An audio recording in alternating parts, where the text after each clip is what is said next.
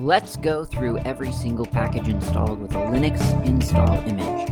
I'm going through the software included with Slackware, but these are all open source applications and libraries, so whether you're running Slackware like me, or Fedora, Debian, BSD, or even Mac or Windows, you can probably download, install, and try these on your computer.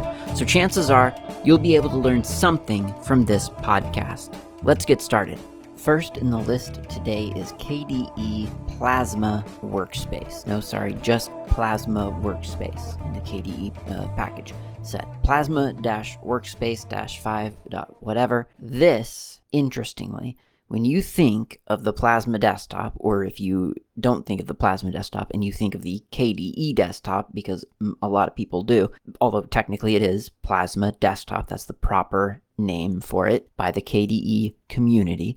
When you think of it, though, you're actually thinking in terms of deliverable packages, probably, of Plasma-workspace. That's the real front-end kind of user-facing interface components that you're probably actually thinking of. This is interesting to me because, like so many people before they drop into open source and Linux, I used to think that a desktop was a complete application, and it never occurred to me, I mean, a lot of desktops are a complete application, but it never occurred to me the division of, shall we say, labor. You don't really think of that menu being its own little program. That's not an application. That's an application menu, but it's not a whole application in itself. Well, actually, it kind of is. You don't think of the panel as something as something that could be executed on its own. And these little bits and bobs of the desktop, that's when you put them all together and give them a certain theme, then it becomes the Plasma desktop. Now you have a desktop. It's really cool to see all the different components listed in the package contents. There aren't really that many. I don't think this is all of them by any means. I think there are other components that you might think of when you think of the KDE Plasma desktop. For instance, Dolphin isn't here. That's not part of the Plasma desktop sort of component set. It's its own app. It is its own application. I mean, many of these things are their own application as well. Anyway, it's different. It's in a different package, different code set. These are the parts of the interface that kind of give you the modern conveniences, a lot of the modern conveniences of what we consider a desktop. And so naturally, the first one I'm going to mention is esoteric and can't really be observed. Well, that's not true. It can be observed. You go to, well, it's gmenudbusmenuproxy, all one string in user bin. So this is in the package list, the very first executable user bin gmenudbusmenuproxy. When I first read that, I thought, okay, well, it's a GNOME menu or something like that. No, it's global menu, dbusmenuproxy. So this is a little hook, and I don't know exactly where in the execution order or the pipeline where this sits, because I didn't bother looking at the source code of the actual. Well, I did bother looking at it. I didn't look at it with an eye to completely understand where it's happening, but you can look at it. It's in the Plasma workspace repository within the KDE the KDE Git repository. So it's gmenudbusmenuproxy. So it kind of sits in this spot where if you want a global menu, and I'll talk about what that is exactly in a moment. If you want that, then this thing can be leveraged to kind of intercept calls out to a menu bar, such that menu bar is either extracted from or at least mirrored at the top of your screen at all times. And depending on what application you have selected as the active application, that changes what that global menu displays. In short, this is the Mac OS menu bar. If you're not used to Mac OS, then you may not know, but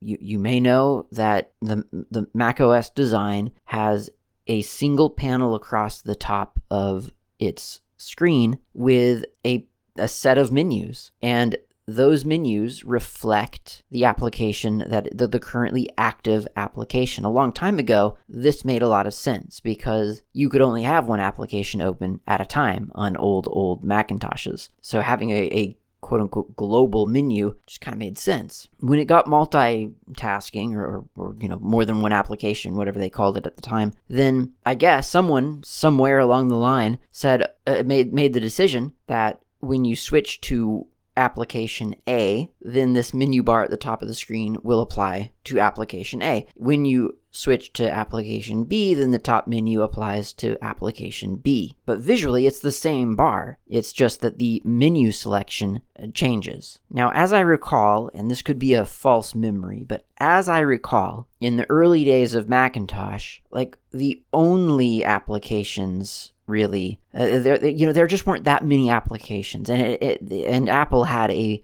pretty tight rein on what applications were available for Mac and how they got written.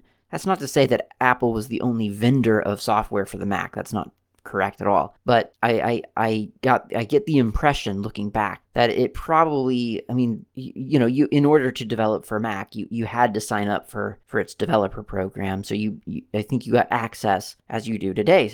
You get access to SDKs and libraries and things like that. So I'm imagining that way back then, I believe that that menu bar didn't really change. Like, it was always, as I remember, an Apple logo, a file, an edit, probably, I don't know, window and about, something like that. Maybe a couple more. But, that you didn't have that much of a variation in just the top level selections. This could be wrong. And even if it's not entirely wrong, I think it's probably mostly consistent. They're just applications back then, just they weren't that complex. So I feel like you only had a certain number of top level menu options anyway. And so I feel like that global menu bar didn't even have to change that much when you switched between application A and application B. It was still just file, edit, maybe, whatever and about. But when you clicked into those menus, then maybe there would be different options depending on what you were using. If it was a word processor, maybe there were some formatting options for your text, whether it was on the left or the right, right justified and so on. But if it was a graphic application, then maybe there would be options of setting your canvas size or whatever. So I have a feeling that the global menu, this unified menu along the top, probably didn't, it probably was not that different. It was probably very small changes between the two applications. And I always used to think that this was the most brilliant design scheme ever. And I've gone on about this before, so I won't belabor this point. But I really did. I sincerely thought that the global menu bar was the correct way to do it because you preserved vertical space. It just made more sense in my view, for there to be one menu, because you can only have one application open in focus at a time. You only have one mouse. You can't control more than one application at a time. It just didn't make sense. So I just figured it made more sense to have a global menu bar that was pertinent to whatever you were actually using at the moment. Now, what I underestimated through lack of experience was that you could have two applications open on your screen, and yeah, one isn't active, but you can still see its menu selections or its top level menu, and then you can go over to that menu and select that menu, and in so selecting it, you are also making that application the active application. So you're doing two actions at once. By clicking on the menu, that's one click, and then you get a free click for bringing that application into focus, as it were, making it the active thing. Global menu, you can't do that, right? If you want to click on that other application's menu, you have to first click on the application to make it active. Then you have to move your mouse up to the global menu bar and then click on the menu that you wanted to click. That's two clicks and a mouse move, where a mouse move and one click would have, well, so two mouse moves really, because you have to make the application active, click, move, click, and so on. So yeah, that's basically twice the amount of work. So I have since very much backpedaled and reversed my position on this. But I'm telling you, I was seriously on Team Global Menu for like a good, probably, let's just randomly say 10 years. That might be, no, it's probably correct, about 10 years. So anyway, yes, I was very much sold on that idea. This brings it finally to the Plasma desktop, and you can have it too if you want. Right click on your desktop, add widget, do a search really quick for global or global menu, and there it is. You can just drag that wherever you want it. You'd probably want it as part of your kicker, probably, but maybe you'd want a separate kicker at the top of your screen or something. It's your choice, obviously. And through gd-bus menu, menu proxy, you get your this widget receives all of the sort of notifications from applications that are being launched about what should get populated in that menu bar up at the top. And when that becomes the active application, then the menu selections change, and then when it goes back to being, something else becomes the active one, then it goes, it changes again, and so on. So it's everything I wanted 15 years ago, and now I don't want to touch it. I will likely never use that option ever. But it is very cool that it's there, and I hope that people migrating from macOS are happy to try that and enjoy that functionality. There's no two ways about it. Like when you're switching to a different OS, it's going to be different no matter what. But those little things, those little features that they kind of throw at you to try to ease that transition, it's really appreciated. So I really do. I can appreciate this now from afar, and I would have really appreciated it way back when. There were modules back then that did this. Like for KDE 3, even there was a widget that did it. It just, I remember it not being 100% like perfect. Like some applications wouldn't correctly populate the menu or something. There was something weird about it. Anyway, next up is kcminit. This is the KDE. We know KCMs, right? These are the KDE configuration modules. Well, the help menu for kcminit bizarrely claims that it is its purpose is to run startup initialization for control modules, which is interesting because every other documentation that I've ever seen says configuration. In fact, even this documentation says configuration, because at the bottom of the little menu, the help menu here, it says arguments module, configuration module, or configuration module to run. So it's using two different terms for the same thing. That's fine, doesn't matter. So kcminit, some options, and then the name of a module. And those options are, as their name suggests, optional. So we need a KCM to try, and that's where it gets a little bit difficult, to be honest. So you can look at what KCM modules are currently set to launch at startup, or that are set to run at startup by doing kcminit-list. My system has kcm_style, mouse, kcm_touchpad. I don't know why that. I could probably deactivate that, to be honest. I don't have a touchpad on my desktop. And kgamma. All right, so where do those come from? What are these kcminit files? Okay, so kcminit is in this case it is a command. We know that.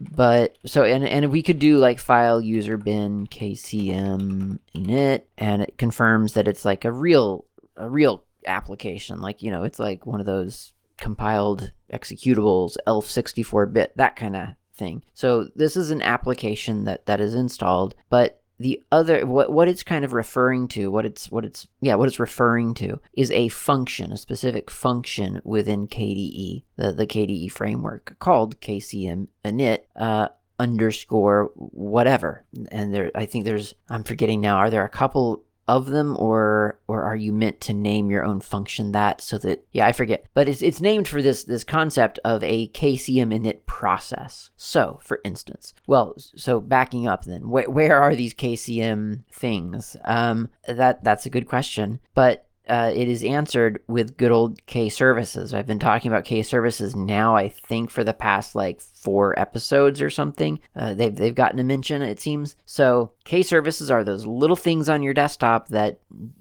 add functionality. And I mean, you kind of get a sense for it. The kcm_style, the kgamma, kcm_touchpad, mouse. These are things that are configuration options or configuration control panels that you can control to affect your environment. The other form that a KCM can take is an option in a right-click menu, which we did a couple of episodes ago now. So that's where they sort of hang out. That's what they are. You can install them locally, but I have a feeling probably we'll find more system-wide than local. So do it ls on /user share kservices5.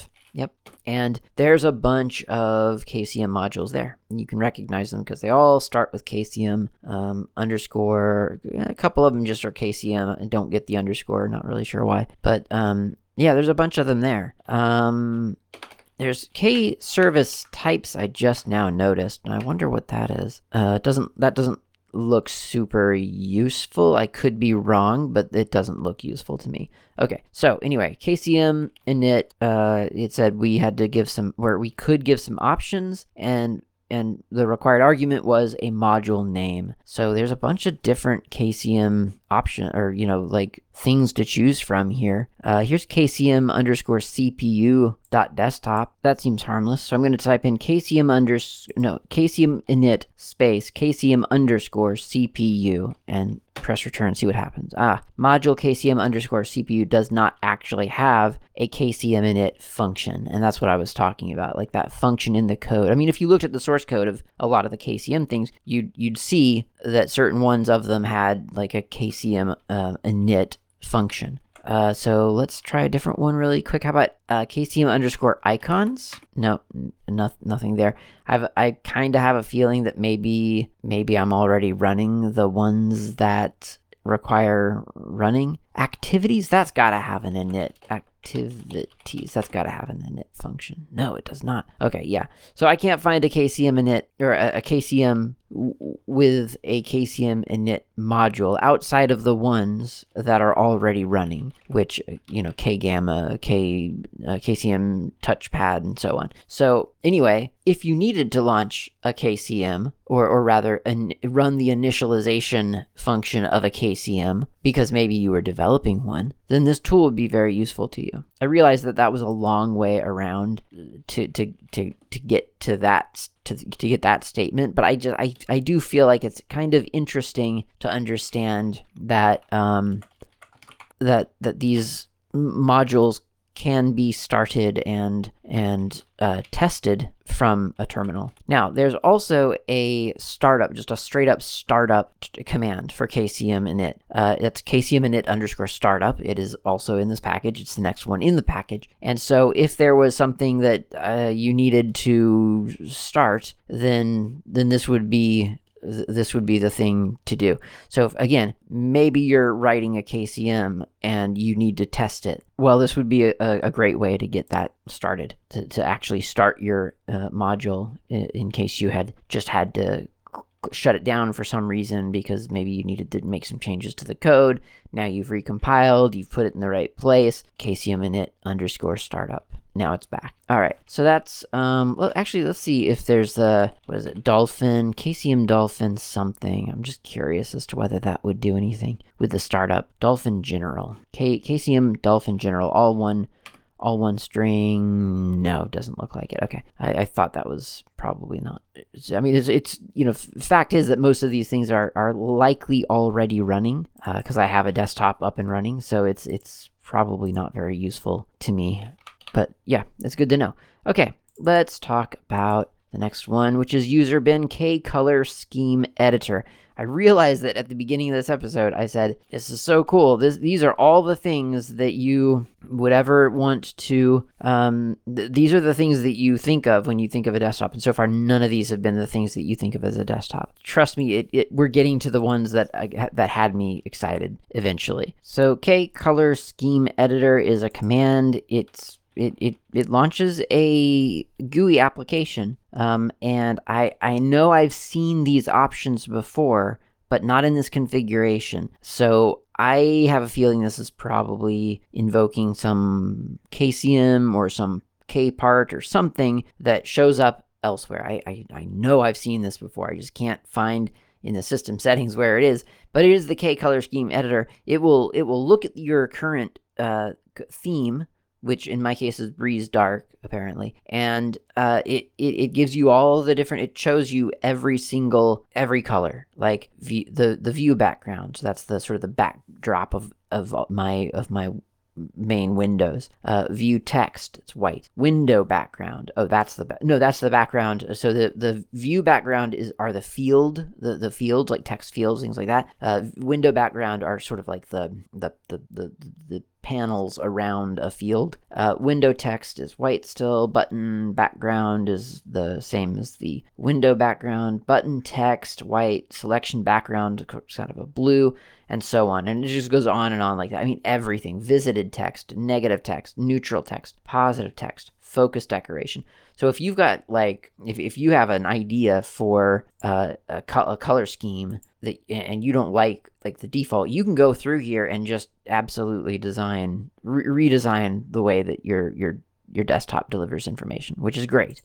There's a couple of other options, like apply the effects to inactive windows or require them essentially to be relaunched. The contrast level, use different colors for inactive selections versus just keeping everything the same, which, on one hand you might like, because then it kind of desaturates the thing that's not active and sort of visual focuses you on the active application. Or maybe you don't like that because that reduces visibility. Maybe you can't see it when it goes desaturated. You don't like that, so you can turn that function off. So that's kcolorschemeeditor. Next up is kde-systemd-start-condition. That's probably not all that applicable to us on Slackware. I'm gonna guess as I close my terminal on accident. It says that it checks the start condition for a KDE systemd service. Well, that never succeeds on my Slackware install, although you could have it succeed. I knew someone who installed systemd on their Slackware system, so it can be done, but I'm not going to do it anytime soon. So let's see, next up is, why am I in a search function here? Control G, there we go.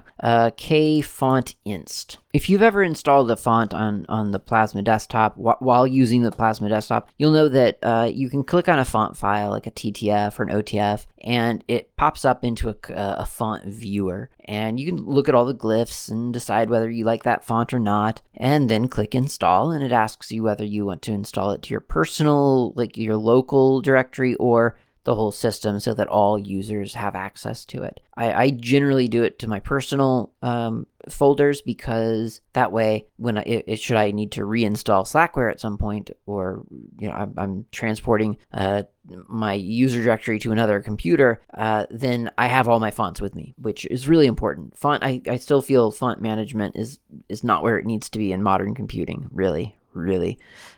So I mean, it's great on Linux, but even then it could be better, like when you're transferring files back and forth. Like, it's just, there needs to be a better way. And it may not even be a technological thing, it might just be a cultural thing. Anyway, I digress. You can install it locally, you can install it to your system. It's all very easy. It's a couple of clicks. Really nice. Now, the thing that kfontviewer invokes is kfontinst, and you can skip past the font viewing part of this process and just go straight to kfontinst by just using the command. So kfontinst, and then the path to the directory containing all of the fonts that you want to install, and then some wildcard to encompass all of them.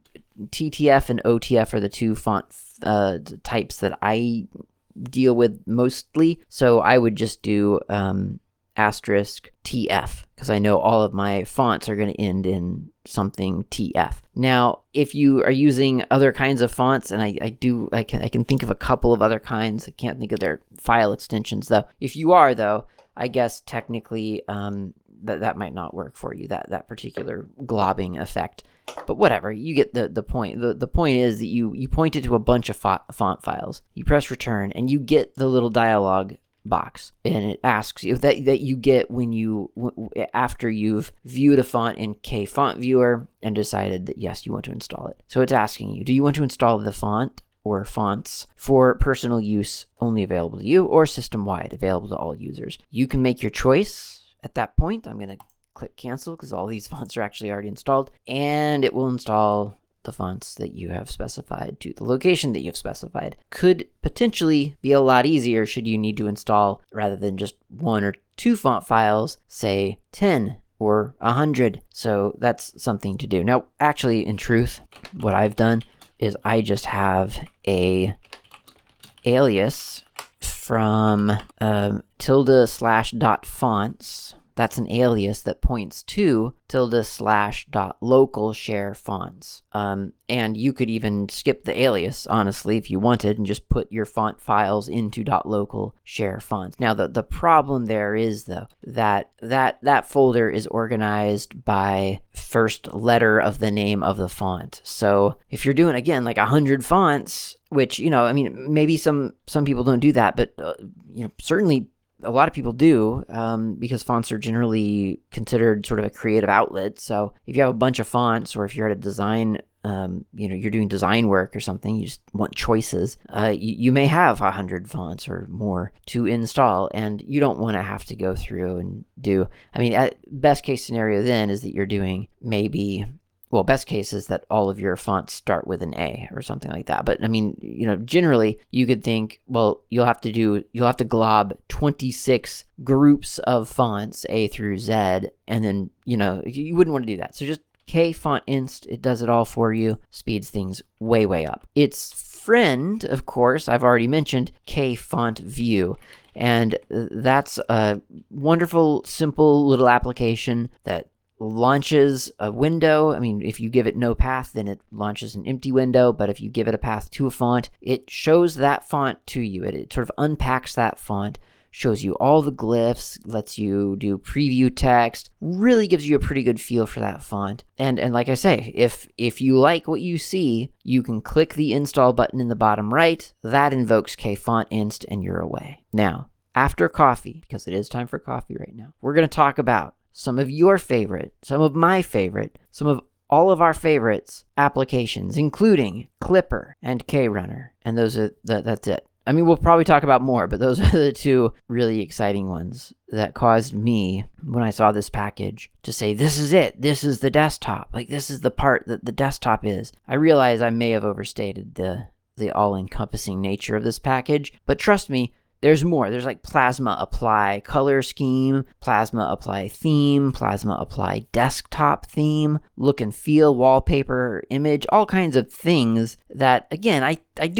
think arguably these are a lot of the things that we think of when we think of a desktop, even if they're not the visual components. Because what is a desktop? Well, it's a blank screen with some widgets that do something, like tell you the time and let you choose your network, and a dolphin window or a file manager window. That's the desktop, right? Oh, and an application menu of some sort, a launcher of some sort. That's a desktop. I mean, and a lot of that is here. Not all of it, but a lot of it. Okay, let's go get some coffee. We'll come back. We'll talk about these exciting applications.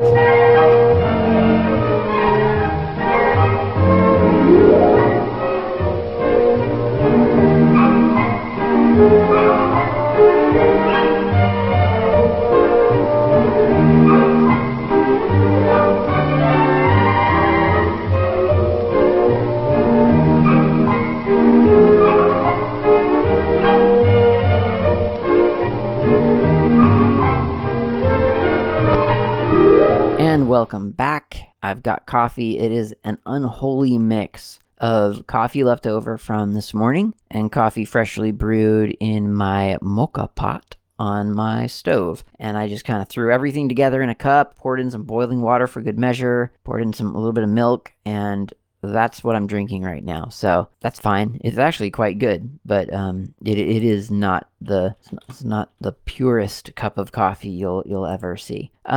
All right, so the next application is Klipper, Klipper. This is one of my favorite applications. I use it on everything. I use it on KDE. I use it on Fluxbox. That's it. But I mean, if I don't use specifically Klipper, then I use something like it on GNOME on my laptop. There's a hack out there to actually enable a useful function like a clipboard manager on XFCE. I'm imagining they have this. I don't know. I haven't been using it lately. I'm supposed to be using it. I keep forgetting. So Klipper, it is a clipboard manager, and if you don't know what that is, then you're missing out. And I didn't know what that was for the first good portion of my life. I had no idea, I had no concept that you could have a clipboard where you copy and paste things to and from, respectively, that contained more than one item. I think the very concept of that would have probably blown my mind, probably would have confused me at one point in my life because I was a little bit slow on the uptake sometimes, and then probably would have just blown my mind, which is what it did when I finally saw it. I don't remember, it's one of those things where it's so outside of your comprehension. At least when I found out about it, I immediately took to it. Like, it took me no time at all. I just thought, I get it. Like, I see why this is useful. And so Klipper, if you have it started and running, and I think by default it is, I have it always on, and always visible in my system tray. So it sits up in your system tray. It looks like a little notepad clipboard. And I have it set, I think, to remember the latest, oh geez, a lot more than I thought, maybe 20 entries. So everything I copy on Linux, if I select something, right click and say copy, then it shows up in Klipper as the most recent thing that I have copied. So that's at the top of the stack. And so if I go to some other window and press Control V or Control Shift V, if that's more appropriate for the window, for like a terminal, then I get the top of the stack. Whatever's at the top of the stack in Klipper, that's what I get out on my terminal. And I can continue to do that. Control V, Control V, Control V, or rather Shift Control V a bunch of times, and it just keeps pasting in the same exact thing. There, it doesn't change, it doesn't waver from that top of the stack. To change your sort of active, to make something else float to the top of that stack, you click on Klipper. You look through, you scroll through. It's like a little menu almost well, it is a menu. Here's an old thing that I that I copied. Remember when we were talking about user bin kcminit? Well, I had that on my clipboard all along. So I could now Control Shift V, and now that's in my terminal. Control Shift V, it's in my terminal again. Do it as many times as I want. At this point, that selection, because I chose it, has been moved to the top of the Klipper stack. And that's what Klipper does. So you can go through a process, and I do this a lot actually. You could go through and maybe you see 3 different things that you need to copy. You don't want to transcribe it. You just want to copy it, but isn't it a pain to copy, switch to application, paste, switch back to the other application, copy, select the new thing, copy, select, go back to the other application, paste, go back to the original, and so on. That's not how you want to spend your life, trust me. So what you do is you select the first thing, let's call it foo, and then you right click, copy. The next thing, let's call it bar, right click, copy. The next thing, let's call it baz, copy. All right, now we've just copied 3 things. What's at the top of the stack? Foobar baz. Oh, baz, because that's the latest one that I copied. Okay, so I can go to my destination now, to my other document, and I can click or I can hit Control V for if I'm just doing like a text editor like kwrite. Control V. There's baz. Okay, well now I want to get to the next one, so I'm going to go up to Klipper, click on it, go to bar. Paste that. Okay, cool. Now up to Klipper again, go to foo, and Control V, paste that in. So now I've got baz, bar, foo. Or I could have done that in a different order. I could have chosen a different line, whatever. Point is, you had access to all those things historically that you'd copied, which is really, really handy sometimes, for lots of different reasons. I mean, sometimes you copy something once and then you forget that you've got that sort of hanging out in your clipboard and you accidentally copy something over it. Doesn't matter the Klipper. It'll remember it up to, however many, whatever history you want. Do you feel weird about your history, like sort of gathering forever? Not a problem. Click on Klipper, click the little broom icon for clear history, and your history is gone. Now, if you click on Klipper, everything that you had in it is gone. And you have sort of a fresh start. Now, I will admit, going to Klipper all the time is a lot of work, right? That's a lot of mouse moving. Like, you might as well just go back to the original application at that point. Well, you don't have to go back to Klipper. You can set up a keyboard shortcut for Klipper. So if you right click on the Klipper icon, it might not, if you did just clear it, then it might not be there, because the way that at least I have my system tray is that if there's nothing in Klipper, it doesn't show up. It disappears. That doesn't usually happen because I always have something in there, but okay, now I've got something in there. I've copied it. Now I see the Klipper icon, right click on it in my system tray, configure clipboard, and I can choose to do a couple of things like shortcuts. Lots of useful shortcuts here. There's clear clipboard history, I guess, if you need that like at the touch of a key. Configure Klipper. I don't need that all the time. Edit contents. That's cool. You can actually, so after you've copied something, you can edit the entry as it appears in Klipper. I think I've done that like maybe once, but it's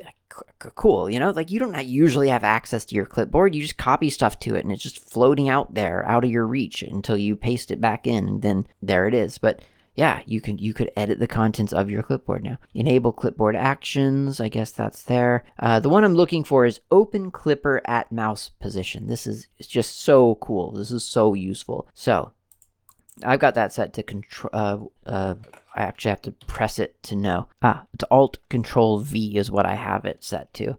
So when I am in any application, as long as my mouse is there, Alt-Control-V for me, you can set it to whatever you want. That brings up a pop-up window around my mouse, and I can choose what I want to paste in. So I can choose what gets to the top of the stack. It's so nice.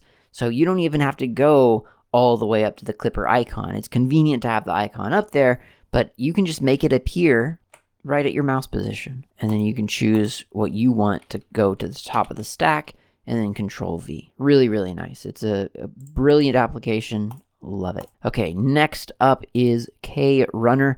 This used to be my daily driver. I mean, this was the only interface I used for everything. Fluxbox, Plasma Desktop, that's it. And it's a great little application. You can get to it by default. I think it's Alt F2. And that brings up a little search bar at the top of your screen, or somewhere on your screen. I think it's at the top of your screen by default. And you can search for things like dolphin and, dolphin, there we go. And it knows that the application Dolphin file, the Dolphin File Manager is available for launch. You have that on your system. It matches your search query. You can do that. Now, it also searches potentially recent files. So if you've taken screenshots of Dolphin and named them Dolphin, or if you've written an article about Dolphin lately and named it dolphin.adoc, that appears. It also might know that it's a system setting, locations for personal files, and default applications. Both of those apparently mention Dolphin.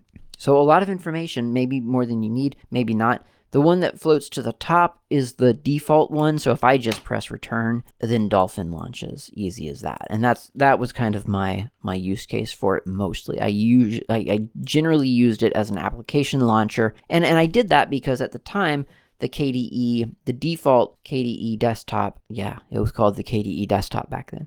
The default menu was not, I don't even think it had a search bar, I think. It wasn't until Camelot, I think is what it was called. Is that right? Camelot or Grail? No, it was Camelot, surely. Great alternate application menu by Ivan Kuchik. And it was just such a good little search menu. And I guess it must have become kind of the default, because I look at the new one and it very much feels like whatever this one was called, Camelot, I think. I can't believe I've forgotten the name of that thing. It was one of those things that I would install right away. But anyway, so I really do actually just use that now. But krunner has a lot more, and it probably, if it suits your use case, it actually might be the better option. Although again, I'll be honest, the KDE menu, the K menu, has a lot of the same stuff integrated into it. So you still may not use krunner like as a specifically as a thing. The nice thing about krunner, though, is that it's just a search bar. So if you don't want the visual clutter of a big old application window taking up like a quarter of your screen with a bunch of icons and favorite categories and recent categories and all that, krunner is minimal. It is a search bar and maybe 3 buttons, one for configuration and one to clear, something like that. That's 2 buttons. So anyway, krunner, if you go to the system setting or the settings, it opens up system settings to a KCM thing for krunner, and you've got a lot of plugins. There's activities, so you can switch between desktop activities through krunner. There's applications. You can find and launch applications and control panels and services. There are bookmarks, browser history, browser tabs. I don't have any of those things. Bookmarks, browser, don't have those activated. Calculator. This is brilliant. Alt F2 equals 5 plus 5. Well, it tells me 10. That's the solution right there. And it shows you what plugin it's using. There's a command line. You can execute a terminal command from krunner. So if I just type in, I guess, top, then the top, well, maybe that was a bad choice. How about kfontview? The top result is command line run kfontview. So I could just run that command from there. So it's almost like a Yaquake kind of drop down terminal, except it's not, because it's just going to run the command. It's not gonna become like it's not gonna show you your output in krunner or anything. But that will get you started. And it does, I mean, like if I do run a command, it does open up a new console instance. So it doesn't just run the command and then disappear. It does the thing that gives you the output that you require or that you want. Date and time, you can apparently get the current date and time. I've never really done that. Desktop search, so that ties into, what is it now? Baloo, is that the one? We talked about it a long time ago now, probably. Searches through your files and your emails and your contacts and things like that. Desktop session. So if you are on a multi-user system, you want to switch users quickly, you can toggle between them through krunner. Dictionary, it will define words for you. Will it really, though? Let's try. What's a good word? Conflagration. Doesn't know that word, apparently, because it doesn't give me a definition. There you go. Kate sessions, and the list goes on and on. I mean, we're just in the K, and it goes on to Z. There's literally a Z. So yeah, there's quite a lot. There's a spell checker, apparently. Again, I'm not so sure about that. Special characters. Yeah, there's a bunch. So krunner, very, very powerful. It's a great application. It is one of the applications that sort of, well, it's not the application. The application was a Mac OS specific application called Quicksilver. That was the thing that introduced me to the concept of being able to simply press a button and type in what you want your computer to do. That was, before I knew that terminals existed, Quicksilver was my main interface to my then current OS. And I was the most powerful of power users because of that. I mean, people just were in awe of the way I interacted with the computer. I felt on top of the world. And of course, Linux users were like light years ahead of me. But when I found Linux and migrated over to it, discovering krunner was like getting some of my powers back. Because you have to start over when you switch, right? You're an idiot again. You don't know what you're doing on Linux. You're the new guy now. So finding krunner was getting a little bit of my power of just being able to like launch the applications that I wanted quickly back. I mean, the exhilaration didn't last long because I discovered so many other ways to do so many things quickly that it almost felt like, yeah, that's kind of pedestrian. But at least I was starting out where I had left off. At least I had that visual interface, barely a visual interface of yes, I can launch an application quickly. That's probably as far down this list I'm going to get today, realistically. So let's stop there. But let's take some listener feedback really quick. I know I usually do this out of after a coffee break, but I was just so excited about all the KDE applications that I couldn't slow down. But HackerDefo emailed me or contacted me on Mastodon, mastodon.xyz / what am I at Clat2. So mastodon.xyz / Clat2. He contacted me, HackerDefo did, and said that in regards to OpenAI, because if you'll recall a couple of episodes ago, I was confused. I was complaining about that name. And HackerDefo says OpenAI began its journey as a nonprofit artificial intelligence research company in late 2015. Maybe that's why the open is there. And linked to an article about this on OpenAI, introducing OpenAI. OpenAI is a nonprofit artificial intelligence research company. Our goal is to advance digital intelligence in the way that is most likely to benefit humanity as a whole, unconstrained by the need to generate financial return. Research is free from financial obligations, so we can focus on human impact. It's kind of, yeah, this is possibly potentially interesting. HackerDefo just today linked me to an interview with one of the founders, which could be an interesting listen. I think, I mean, I'll have to listen to that interview, but I mean, from their introduction page here, I still believe that the term open in this context is being abused. People have expectation based on some industry-wide definitions, and I realize these are just definitions. Opensource.org has a definition of open source, and it has declared that that's the meaning of open source. And, you know, that would just be one group of people declaring that that's what it means, except that the entire industry generally accepts that that's what that means, and that an open license is defined by these things. So open everything, open culture, open licenses, open source, open stuff is kind of like bound by these definitions. And OpenAI is using explicitly the word open with no sign on their history page or on their explanation of how any of their work is open.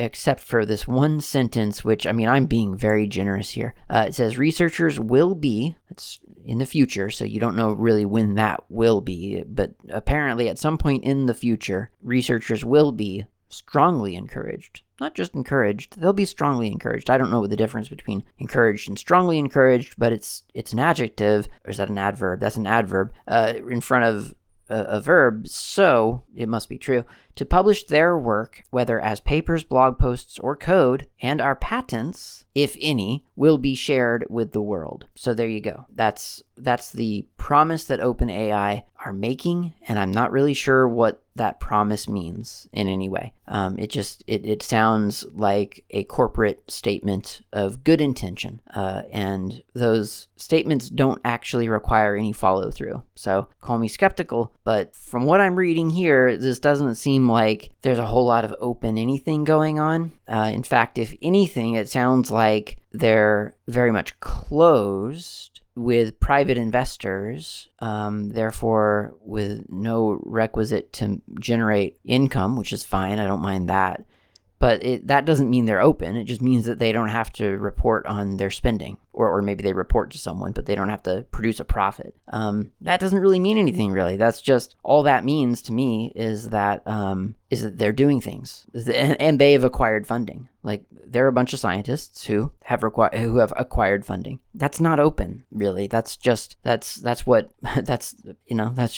a nonprofit. And nonprofit in itself is not a virtue. I mean, it's a nice to have, but then again, like, you can be nonprofit and not be beneficial to anything or anyone. And again, a lot of these statements on this page, OpenAI is a nonprofit artificial intelligence research company. Our goal is to advance digital intelligence in the way that is most likely to benefit humanity as a whole. That doesn't say anything to me. That is very much corporate speak. I mean, that is the exact same thing that you would hear if you go to any company, really.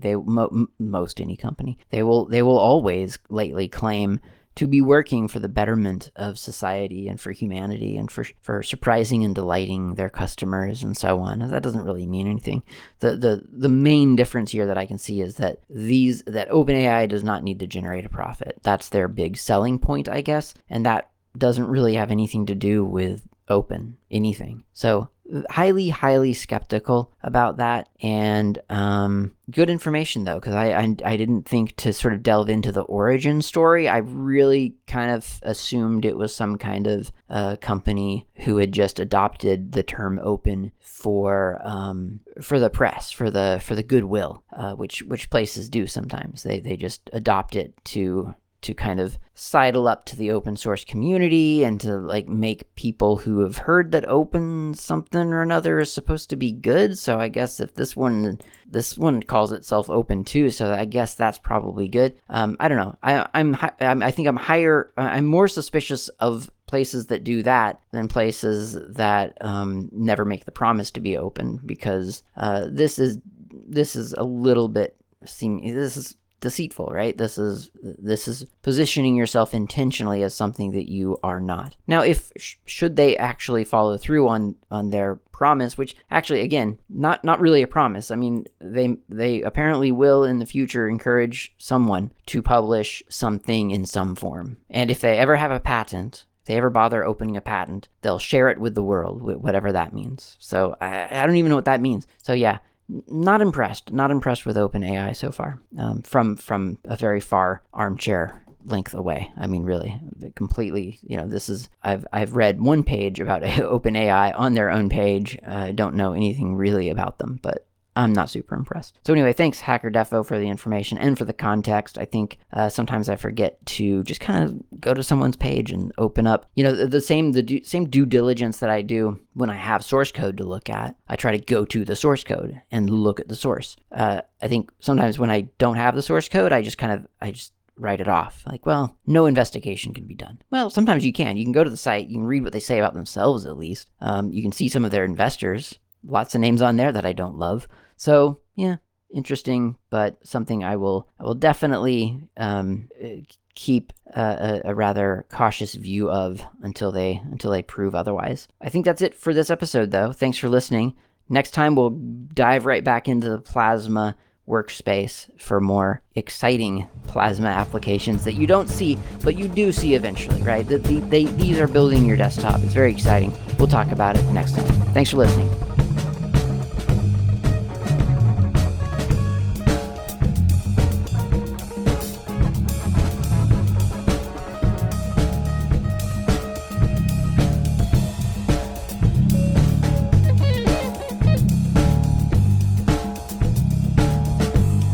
Thanks for listening. My name's Klaatu. You can reach me anytime over email with feedback or comments, tips, or just to say hi. My email address is klaatu@slackermedia.info. You can also reach me on the Mastodon network, not Klaatu, at mastodon.xyz. The show's intro and outro music is by Fat Chance Lester. You can find their music on bandcamp.com or on gnuworldorder.info. In the archive, you'll find a music directory containing the album from which this music has been extracted.